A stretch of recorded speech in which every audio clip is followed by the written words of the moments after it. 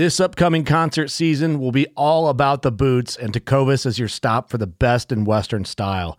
Tecovas has seasonal and limited edition offerings this spring and summer, including men's and women's boots, apparel, hats, bags, and more. All Tecovas boots are made by hand in a time-honored tradition with timeless styles that are always on trend. And Tecovas has first wear comfort with little to no break-in period. It's hard to find this level of comfort paired with this level of style. Stop by your local Tecovas store, have a complimentary drink or two, that's WCB style, and shop new styles. The smell of fresh leather and friendly staff are at your service. Many stores even have leather custom branding to make your boots truly personalized. And with regular live music and events, there's no in-store experience like it. If you can't make it into a store, just visit tecovas.com. That's TECOVAS.com. They offer free shipping on all boots, as well as free returns and exchanges, and ship right to your door. Go to tecovas.com and find your new favorite pair of boots today. The 1911 is one of the most iconic firearms in history. Designed by John Browning, the 1911 was the standard issue sidearm of the U.S. military from 1911 to 1985. While Colt produced the original, almost every major firearm company has produced its own version. It's wildly revered for its reliability, crisp trigger, and is still a favorite for all types of shooters. Whether you're looking to buy or build a 1911 and just about everything for guns, log on to midwayusa.com.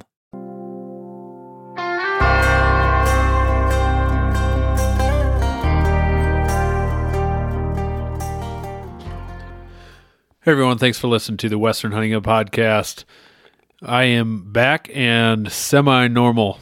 Health has not been of the best in November and December. It's been a rough one. But hey, before I get started, if you would, I never say this, but if you could subscribe or like or whatever you do, and if you could leave a good review on Apple Podcasts, that would be wonderful. I think even if you just type in a little thing or write a review, I think that helps with some algorithms of some sort. But this November season is what I'm going over in this podcast. I do have some guests coming up here, but everyone's kind of wrapping up hunts. Everybody's doing family stuff over Christmas, so it's a little hard to get things going with some folks. And I totally stood a guy up on a podcast, and I feel horrible about it. Been so scatterbrained with a lot of things, and walked right past my time that I was supposed to give the guy a call. So we will get him on here soon. It's Western Huntsman, so I apologize to him. We're going to get him on here shortly if he'll reschedule with me. So that was total newbie move, but we'll get him on. As well as sounds like we might be able to get Seek Outside. And then we're going to chat next or soon about balancing family with, or so it's called, balancing hunting with life is what I got it called. And then still Ultimate Predator Decoys there somewhere. I'm going to keep trying with them. And then we've got a bigger guest hopefully coming up here in the next month that I got to say his name yet. We'll work on seeing if we can't get that confirmed. He said, you bet, way back when, but needed to wait till the new year. So this episode, I just want to chat about the November deer season. And I know it's almost January, but the November deer season just has so much hype. And when we're talking whitetails for sure, but mule deer also, obviously. That's when they're rutting as well, unless you're down in Arizona or down further in the south. But in the typical Midwest and West, hitting those rut periods, November is the month. I mean, if you even look at that 1 week in November series with Meat Eater, I don't typically watch any hunting shows where they're sitting in a tree stand. It just doesn't do anything for me.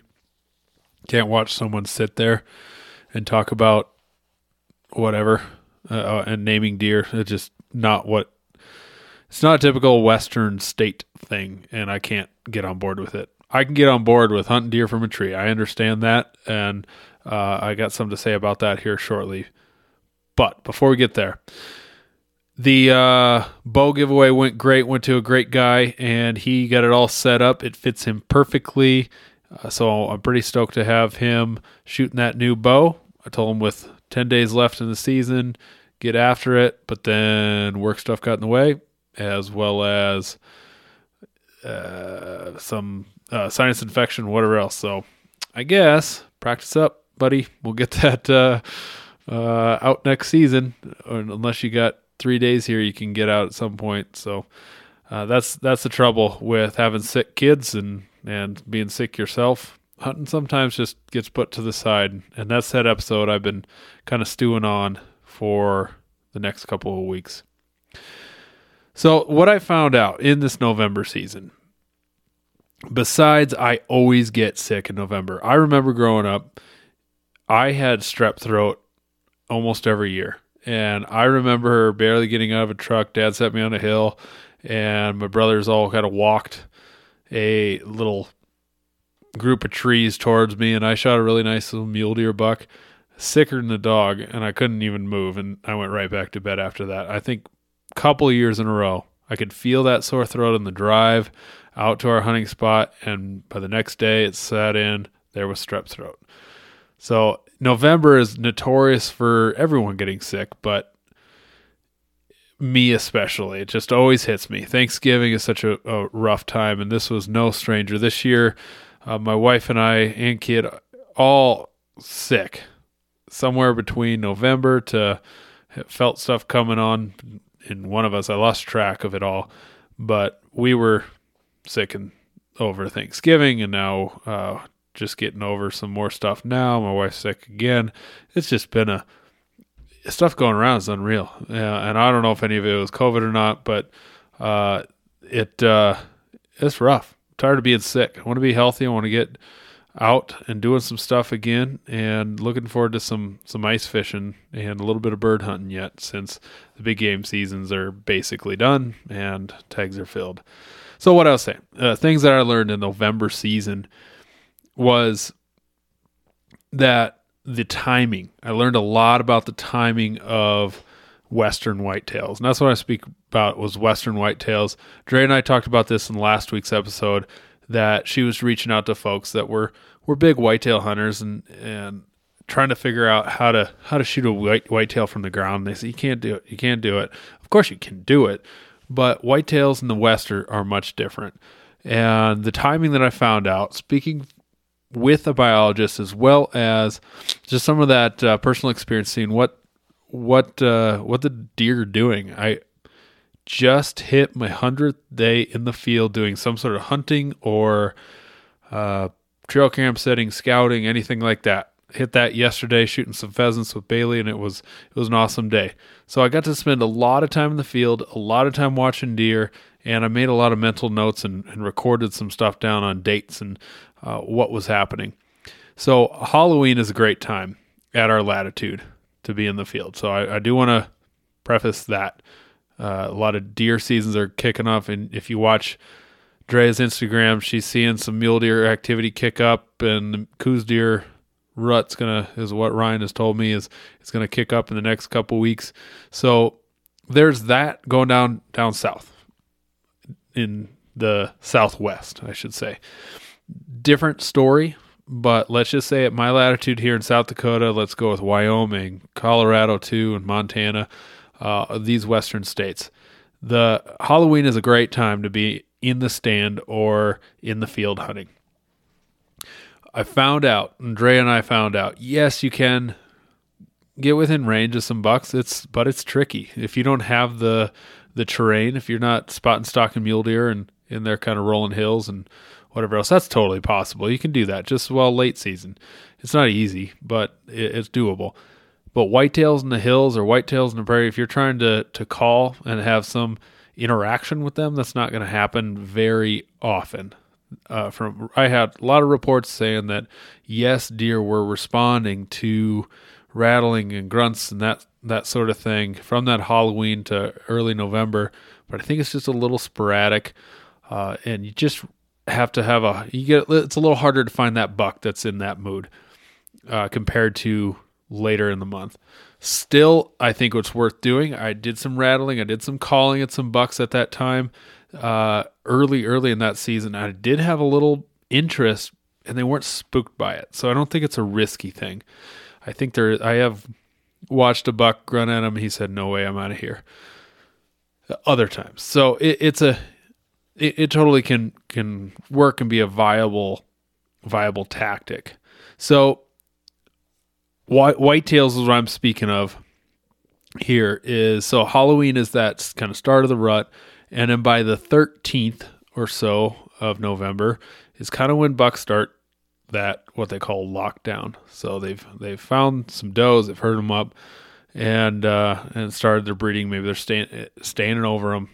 Maybe it's a day or two or three of that just chill out time because they've got a few does locked down. After that, they started running hard.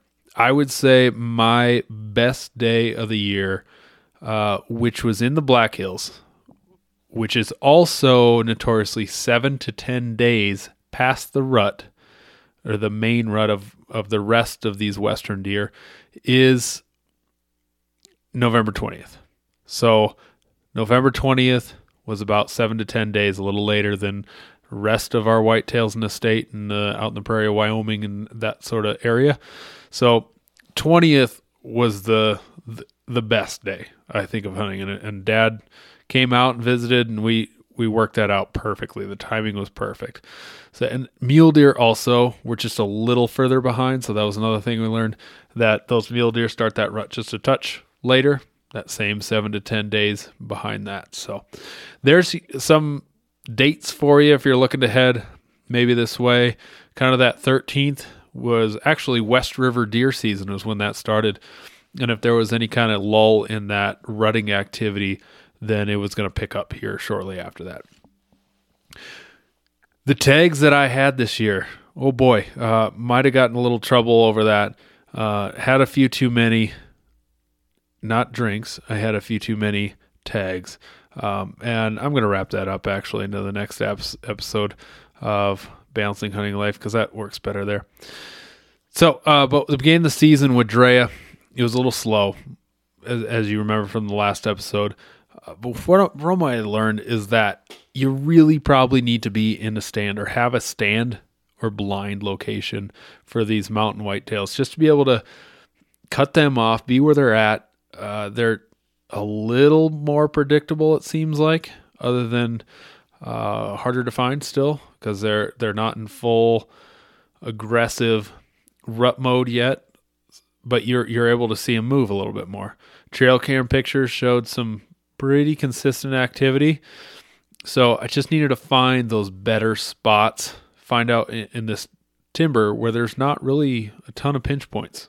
There's definitely saddles and some of those edges and some of those things that you look for, but we're not talking about the type of terrain that's farmland that has a row of trees where they're going to go through that instead of going over the highway.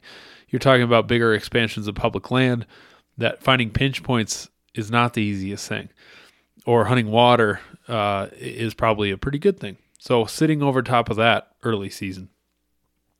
But by November, early November, late October, my goal, and I haven't hunted out a tree stand in a long time, my goal for the next few years is to find some tree stand locations. I know that's not the type of hunting I used to do or I've done recently. Moving out to Colorado when I was there for the last 8 years really brought me away from tree stand hunting and ground blind hunting. I've had some success with that in eastern South Dakota in the past, but I got out of it. I really like being more aggressive, but I was reminded by the effectiveness of sitting in a tree stand when I went and bought some antlers from an old gentleman. I think he said he was 80 years old, and he showed me a set of antlers from a Hills whitetail that he shot this year.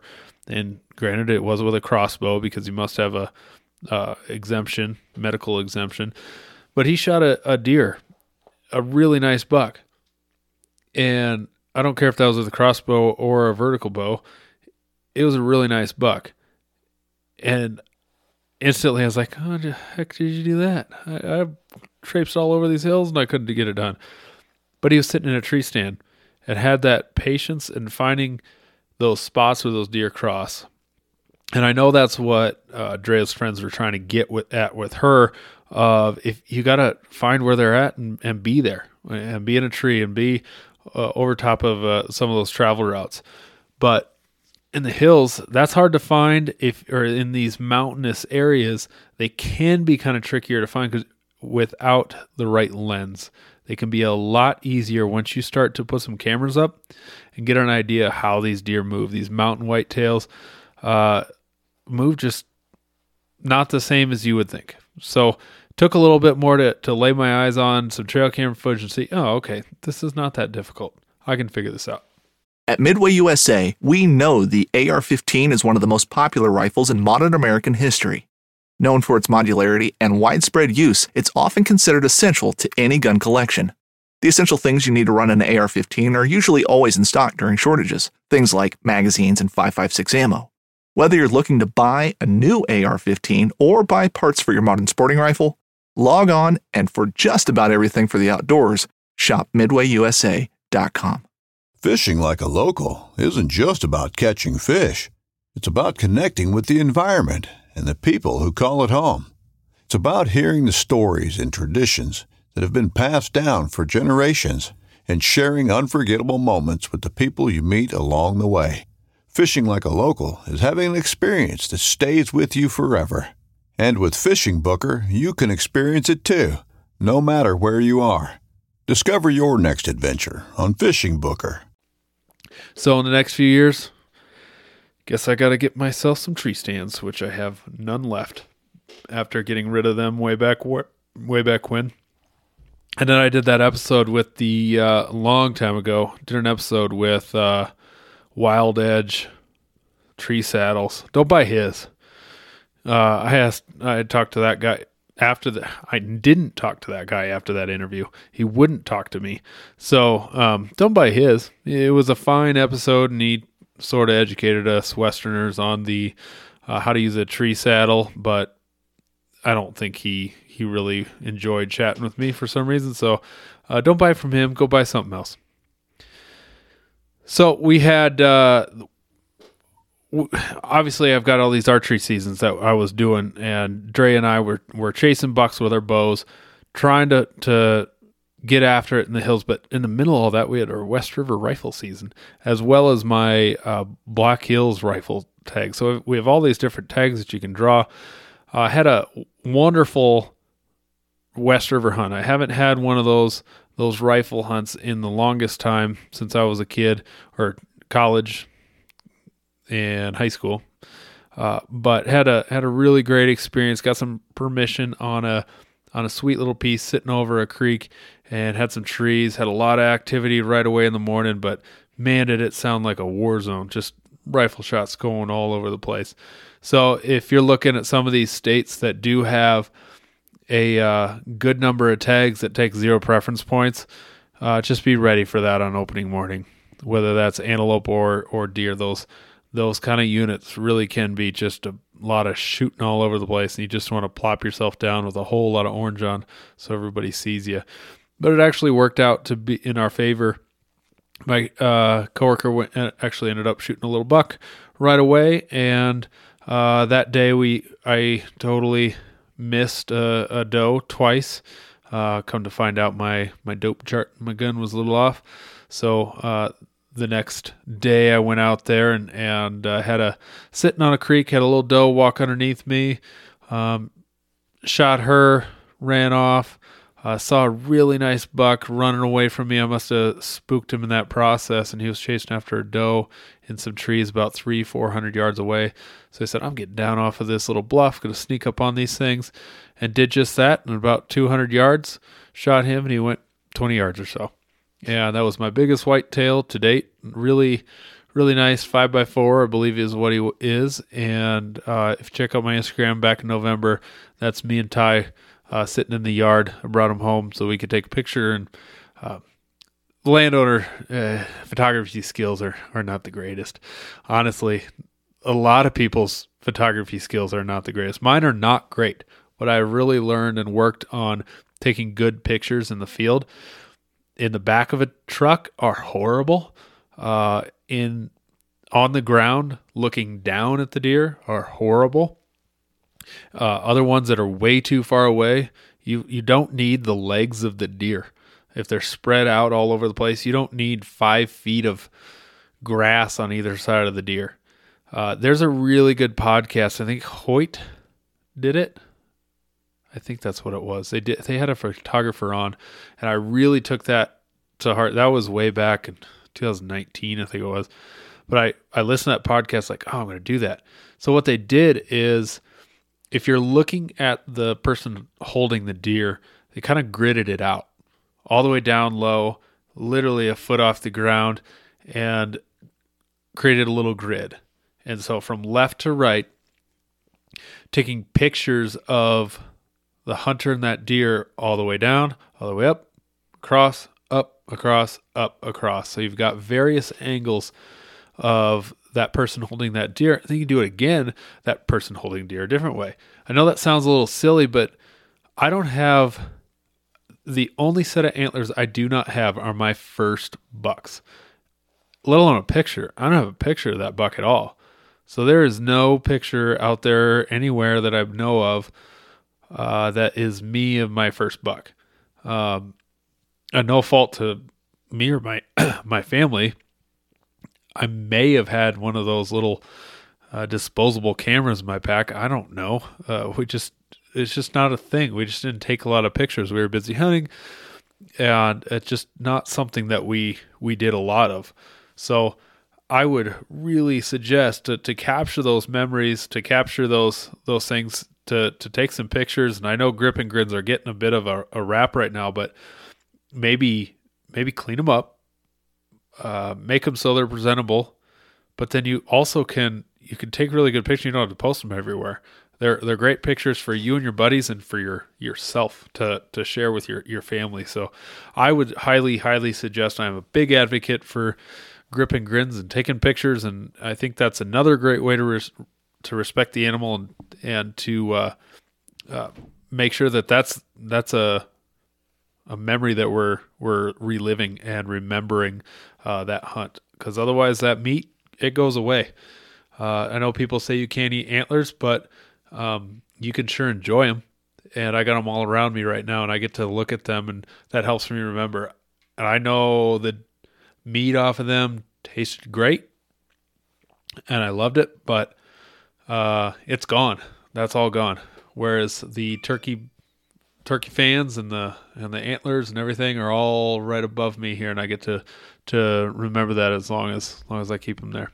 So, but yeah, that hunt ended really, really successfully, and I was pleased. And actually, as I'm walking back, I still had 3 more doe tags, and there was 2 more does sitting in some trees. Snuck up on there, shot one, shot the other, ended up with quite a few deer in the back of the truck, and had to get them out of there. So it's an area with a lot of doe tags, and it's trying to reduce that population of deer, because there's just so many. And even when you do go and shoot that many, it's like nothing happened. You didn't even do anything. So, but on the 20th, November 20th, that's what I was telling you was that really, really good day. My dad came out and visited, and we had just an awesome day of buck interactions, one after the next. We kept calling just appropriately. We knew exactly what to do to make them come in, and we ended up calling 8 bucks in that day. Unfortunately, only one died to my rifle, but couldn't get it done with our bows. When you're calling deer in, yeah, you range everything around you, but it just looks so much different when they come in, and you never know which area they're going to come in at. So it makes it kind of tricky to know distances and to get that to happen. So we had a couple right out the gate that were missed between either my coworker, my dad, or nope, I didn't miss any of those that day, and but I missed plenty later. Called in one of them probably towards the end of the day. Yeah. So that nice buck came in. What I found out for rattling in deer, I thought previous years they just come running right in. This year, they didn't to me. So I think I called more deering because I was a little more patient and let them just kind of creep in a little bit. So my dad had a shot on this deer, Coker had a shot on this other one, or on the same one. They missed it, and I said, I'm going to go fill that tag. I had a rifle, chased after the deer, kind of took off a little ways, and I was able to watch it kind of make a big circle, and ended up taking that. That buck is my first Hills whitetail. So that was a fun little hunt, and I haven't shot something with my dad for quite some time. Probably his bear was the last thing that we have shot together and successfully recovered. So that was a fun little thing to do with Dad. Yeah, we had buck after buck after buck, and he missed a few, and then the next day I missed a monster. He missed the same monster, and we came away not worried about it whatsoever. Other than our shooting, it was no big deal. We had a great time. We had a lot of interactions. We had opportunities, and what more could we do is maybe some practice. So that was a great time. Right after that, I had a buddy come out over Thanksgiving and called in another 5, even though I think I hunted for 2 days with a fever, hiking around in the hills and moping around. It was a little miserable, but we ended up calling in 5 or so, and I kind of screwed up one for my buddy and shot one right above the back. I was the one that shot, and even though I told him he was going to be shooting, so that was totally some mistakes on my part. It's hard to do things in the moment sometimes. You say you're going to do one thing and you do another. It's just quick decision making. That's what makes hunting really hard and really fun, to figure out what decision to make and when and where, and to make it on the fly. So we kind of screwed that one up. That one got away from us. It just walked away like nothing happened. I think I hit way high, not even near the spine whatsoever. That deer was just fine. So on that hunt, we had to actually call it a few days early. I just got too sick and was done. And ever since then, archery hunting's been done for me. So what I can really take away from this year is I'm not going to overlook tree stands and blinds. I'm not going to overlook calling and the dates that I learned. And then I'm also going to not overlook during the season practice. I know that's important during the season. It's just so hard because you got all this daylight in the summer, and I go from being lights out shooter in summer into August, and then September I'm hunting, and then October, by then you've lost a lot.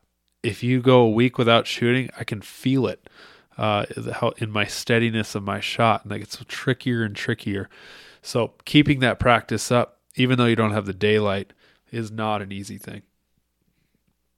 But it is really, really important. So another thing I found is also, again, and I knew this, is ranging is my issue. Range finding, making those field judge moments to field judge can be really tricky. That's one of my downfalls, and it seems like I overcompensate. I know that tree is 30. I know it's 30, and then when the deer walks in front, let's say it's 28, I was like, it's 30. I'll go 30, just over 30, just in case. No, there's no just in case. You kind of hit it at 28. So my mind does weird things when deer get in front of me, and it may seem like a dumb moment, but it's a different form of buck fever. I'm not like shaking uncontrollably. It's my decision making, and my consciousness is out the window. So that's a funny thing. But and I know I talk a lot about South Dakota, but this all really applies to wherever you're listening from. If you can figure out some important dates for the deer seasons you're hunting, if you can figure out some of those different tactics that maybe you're not using, or maybe the ones you are, to hone in on them just a little bit better, that's going to make a lot of difference. And then thirdly, to keep up the practice throughout the year. I've made some big swings this year in my rifle shooting, and I'm really excited about what I'm going to do in the future. But keep up that practice, and whether with a rifle or a bow, I think you can increase your success. So enough of me babbling along. I'm getting stuffed up again in my nose. I can get a little nasally here, so I'm sure you don't want to listen to that. But again, thanks for listening to the podcast. If you could go and like and subscribe, give me a good review. I'd appreciate that. And we've got plenty of hunting to do yet this fall, even though we're winding down. I hope you guys are all having a successful fall and had a Merry Christmas. This is God's country. I'm Will Cooper, host of HuntStand's Make Your Mark podcast. If you haven't already, download the free Waypoint TV app to listen to our podcast and watch the original films from HuntStand Presents, anywhere, anytime, and on any device.